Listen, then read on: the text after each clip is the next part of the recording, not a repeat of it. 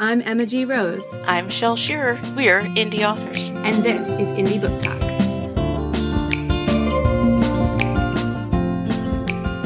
Hello and welcome back to Indie Book Talk. I'm super excited today because we have invited my brand new best friend, Savannah J. Goins, to join us on the podcast. She is the author of I'm going to say this right, I promise, The Gwythynian, which is the first book in the Odin Terador trilogy. But the important thing to know about Savannah's books is that not only does she write really cool, crazy fantasy stuff, but she also writes characters who have gone through some troubling times. And we're going to talk about writing characters who have gone through trauma and other difficult things. So if that is not a conversation you are up for hearing right now would be the time to flip to the next episode. Trigger warning, basically. that was my trigger warning, and here we go. Savannah, thanks for coming to the show. Thank you guys so much for having me. I'm so excited to be here with you guys tonight. So all I know about you so far is what Emma has just told us. So I would love to hear more about these difficult topics you write on.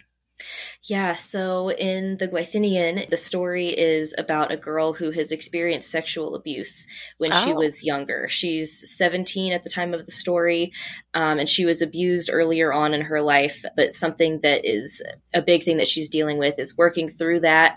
Mm-hmm. A lot of the negative thoughts and negative feelings and associations that can come along with that, and learning how to look at that situation and herself in a different way and to become a stronger person through it and not let it beat her down and discourage her from some other really cool things she could do with her life.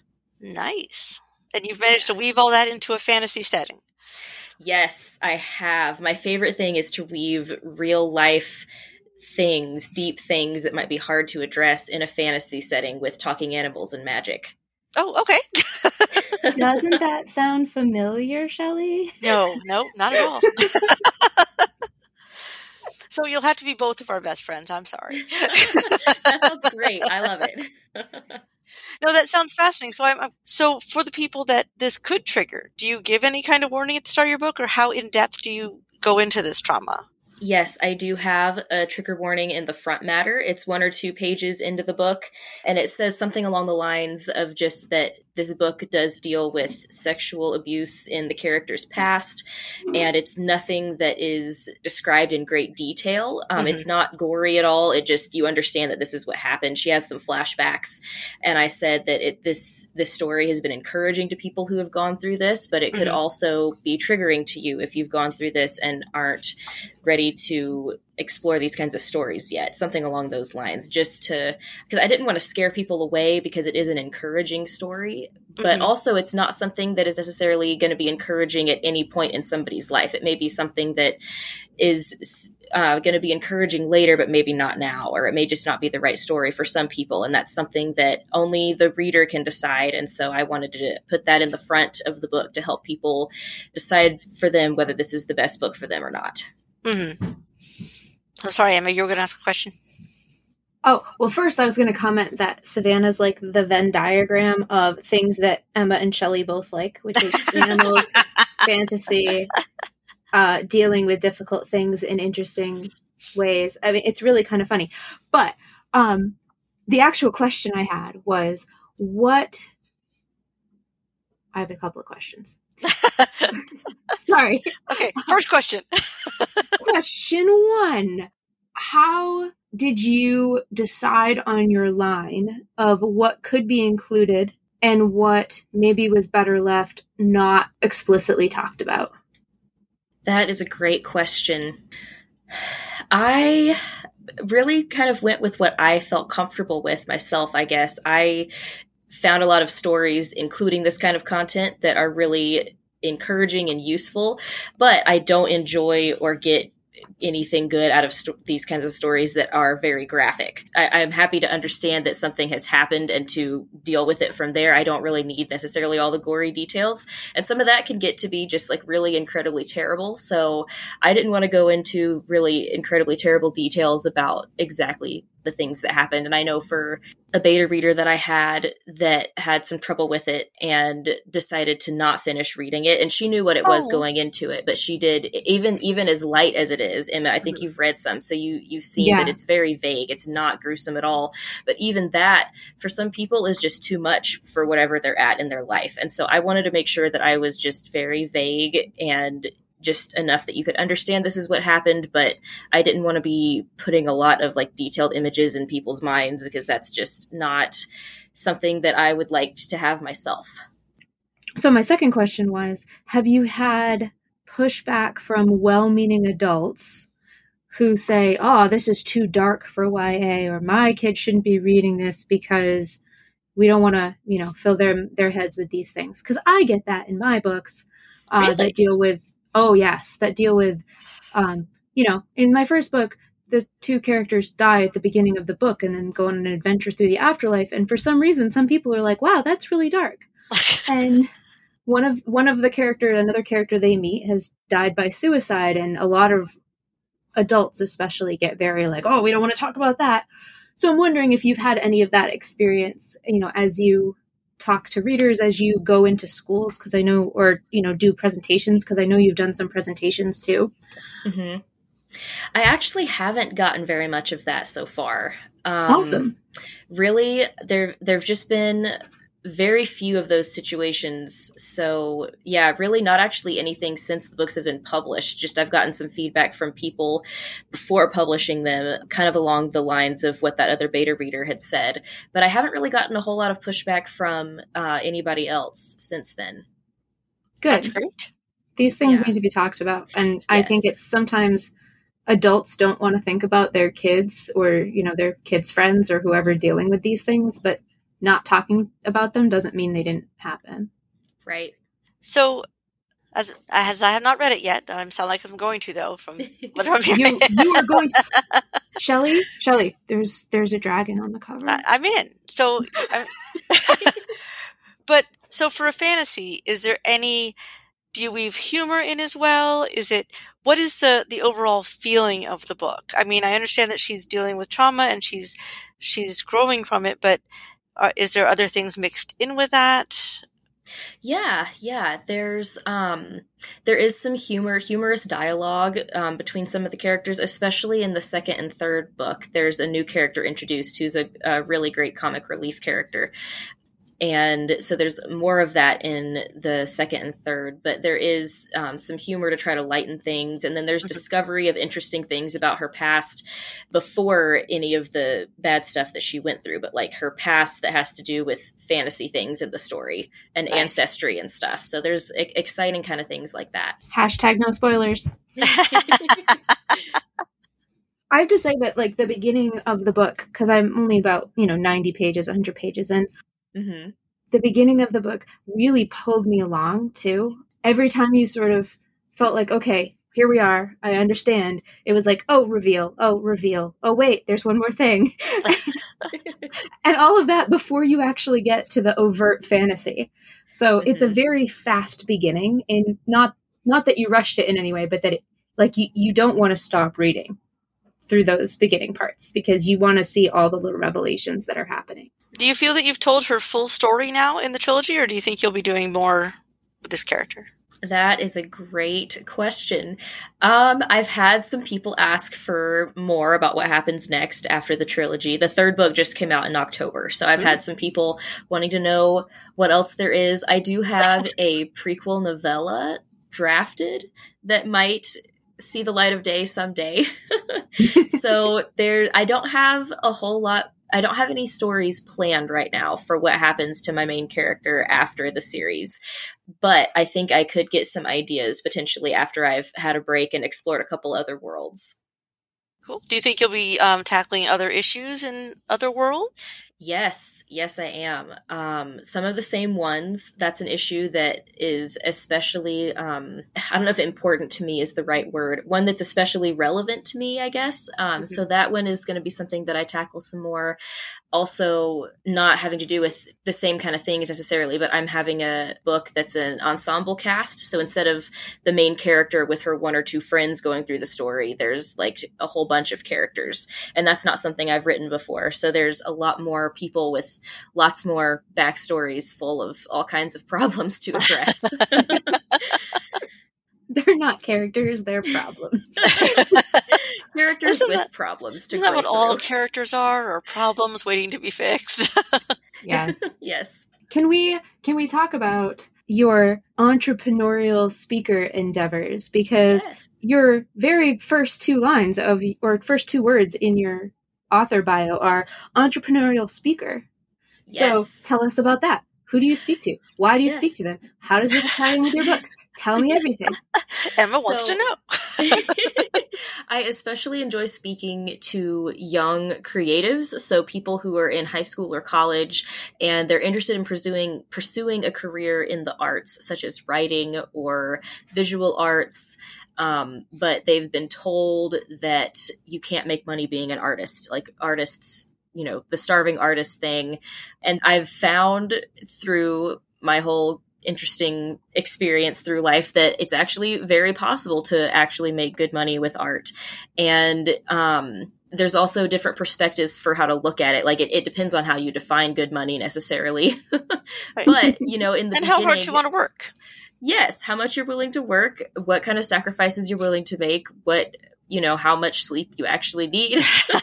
And there's always things you could do for a season. You know, you could work a job that you don't really like for a season while you get this other education in this other art area. And there's all kinds of fascinating twists and turns life can take that can make your art dreams work out, even if it doesn't seem like it at the time. And I think it's just really useful also, especially for writers, to consider getting a degree potentially in something other than English. Like an English degree is great. There's absolutely nothing wrong with that. But if you're not sure what you want to do and you might want to write, if you get a degree in history or a degree that you could potentially use in another area, it could also make you a more interesting writer. Like Brandon Sanderson, he was getting his degree as a biochemist. I think he was working towards becoming a doctor, and all of his college education, I don't know if he ever finished the degree or not, but all of his college education in chemistry and biology and all these things are what enabled him and inspired him to have his incredible allomancy magic system. And he might not have thought of that if he wouldn't have been in the process of getting a degree in a totally unrelated field. So if you want to be a successful author, first get a PhD in biomedical engineering or something. Yeah, there's no like perfect way for it to work out, but like my degree is in veterinary technology. It has nothing to do with writing, but has made me a more interesting writer because I can say I'm a dragon wrangler, and I do actually have reptiles in my office from the clinic that I worked at as an exotic animal vet tech. And there's always a cool way to turn something into something that can make you a more exciting writer or a more exciting artist, even if you don't think it has anything to do with art initially. Right. The more experiences you have, the better. Mm-hmm. So do you do this full time now? Well, full time I do content writing. So I write content for websites for clients, like website pages, blog posts, and things like that to help people find them for their products and services. That's what I'm doing full time. I would love to do more speaking, but with the COVID pandemic going on right now, not as many people are looking for speakers to get big crowds together. So that has been slowed down a little bit, but I am writing full time, and speaking and producing books is chugging along close behind the content writing. Do you have a box set of the 3 books? Because I feel like maybe I heard or saw that somewhere. I do not have a box set yet. I need to make a Kindle box set because that's not very difficult, but I have not gotten around to it yet. And I would love to do a physical box set with like the actual box they fit into, but I have not gotten to that yet. That's something that I would love to do though. Do you do audiobooks at all? I tried to. I started to, and I had a really great narrator who ended up having terrible work ethic. And we ended up having to part ways, and my audiobook has been stuck on ACX. Mhm. I haven't been able to get that fixed yet because it still says it's with that narrator, and it's not actually. And I just have had so many other things to work on. I haven't gotten to that yet, but I listen to audiobooks almost every day, and I'm a huge audiobook fan. So I definitely want to get audiobooks out there. Awesome. I'm a little terrified of audiobooks. Well, I don't really listen to them. I much prefer to read than to listen in almost every scenario, like to, visibly put my eyes on the page. Same. But I'm also a little terrified of the cost investment because it just seems like it's like publishing a whole other book, Yeah. Tell me about Mason Mill Publishing House. Yes. So Mason Mill Road is the road I grew up on in Georgia. And in our yard, we had a creek. We had a big yard and this great little creek stream that flowed between our house and the neighbor's house. And I think I got a lot of my first creative ideas there because I had like a little cave that I had I would put like a granola bar and stuff in there, and it was my little stash. And I had lots of just silly little childlike creative things I liked to do down there. And I think that has inspired a lot. All the play that I did inspired a lot of creativity later on in life. I want a secret cave. Oh, it was cool. There was a rock in that secret cave that had pottery behind it. I could pull the rock out, and whenever I'd find broken stuff in the creek, I'd put it behind the rock because it was my pottery stash. Oh, cool. You had your own little dragon hoard. Yes, I did. What I find particularly awesome about that is it still there? Like, did you take it away when you left? I didn't take it away when I left. It's probably still there, but somebody else owns the house now. I haven't been back in, 12 or 13 years. So it remains a mystery whether it's still there or not. I imagine some other little kid climbing into that cave and being like, oh, this is a really cool cave. Look at the treasure. That would be so cool. I really hope that happened. You made someone else's kid dream come true. Oh, I hope so. Shelley, what other questions do we have? I just completely blanked. I was going to go into the animals thing, but Hey, I'm down to go into the animals thing. How much did your experience with animals actually influence your writing of dragons? Oh, sure. Turn it towards writing. Oh, so much. So talking animals are my favorite thing. Every book I've written has either talking animals or the Disney type of animal that at least has facial expression, makes facial expressions and vocalizations, even if it doesn't talk. That's my favorite thing in a book. Narnia, The Chronicles of Narnia just made my life when I was little. When the talking horse first talked in the third book, it was just the coolest thing ever. And so all the animals I read, all the animals that were in stories that I read about were a big influence because they just made me love talking animals and want to have them in, more books, not just for little kids, because they're awesome. So does only one species talk? Does it only talk to one person? What's your world? Oh, it depends on the world, but in the Odin Terador trilogy, some of them have their own languages among themselves, but they can all talk to each other. Okay. So is the main character human? Yes, the main character is human, and she this is a portal fantasy. She grows up in Tennessee in our world where it's normal and animals don't talk, and gets whisked away to another place. Where she's much happier, it sounds like. Yeah. Well, not at first, but eventually. Does she go back and forth, or does she stay there? So in this case, without giving anything away. Yes, in this case, the portals to different worlds with the different animals are located throughout our world. So they have to travel in our world to get to the next portal. So they do go back and forth that way. I can't wait. I'm so glad I started reading this. So, funny story. The reason that we have Savannah on the show is because we have a mutual friend / person who was in our old writing group in Virginia, who has also been on our show before, Stephanie, and she introduced us. And so the whole reason that I started reading Savannah's book and that we got her on the podcast was because, another indie author was like, hey, here's a really cool person you should know. So being an indie author is amazing because the community is epic. Very supportive. Yes, we all want each other to just do fantastic. Yes, absolutely. It's very encouraging. I find very little mean competition in the indie author community. No, because we all just want to be hey, you do you, and then you turn around and help the next person. It's all very supportive. Yeah, and then tell me how you made that work, and I'll tell you how I made Yes. this work, and then we can learn from each other's experiences and both excel. Well, that's one of the reasons we started this, is we wanted to learn what other people were doing. Mm-hmm. Because there's just too much information out there. It's hard to keep up with it all. There's so many new tips coming up constantly. Mm-hmm. So what do you do as far as promoting? Well, Instagram, some. I am actually taking an Amazon ads course right now. Brian Cohen's Amazon Author Challenge. Yes. Oh, the challenge that started today? Yes. Oh, that's awesome. Yeah, so I'm taking that because I have tried Amazon ads and they have been a scary experience for me. So I'm trying again. I have tried Facebook ads to no avail and will try again someday. This year, I want to focus more on newsletter features because I've seen a lot of people have success with that, and I have not tried as hard as I could on that. So that's what I'm hoping to get more experience with this year. Potentially BookBub. BookBub is pretty expensive, but really, okay. So since I have the whole series out, if I could get a BookBub ad for the first book, potentially there could be hopefully a lot of sell through for the whole series. So that's a possible strategy I might try this year. So I was planning out my calendar for the year for actually getting out to conventions.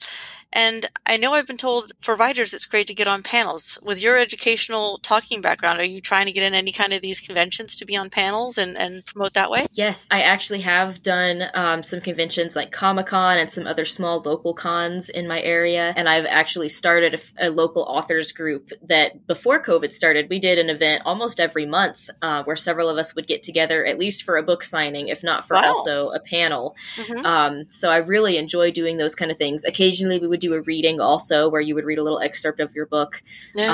So those things are great, but I find that I did get to go to Comic-Con a few months ago. So Comic-Con was still happening, but until recently, there's been no events and nobody that wanted crowds. So a lot less events lately, but I love doing those kinds of events. I've met so many fun people and had so many great opportunities. And also, if you're shy about talking about your book, it's a great chance to practice your little spiel about why your book is awesome and what people would like in it based on some other stuff they might like.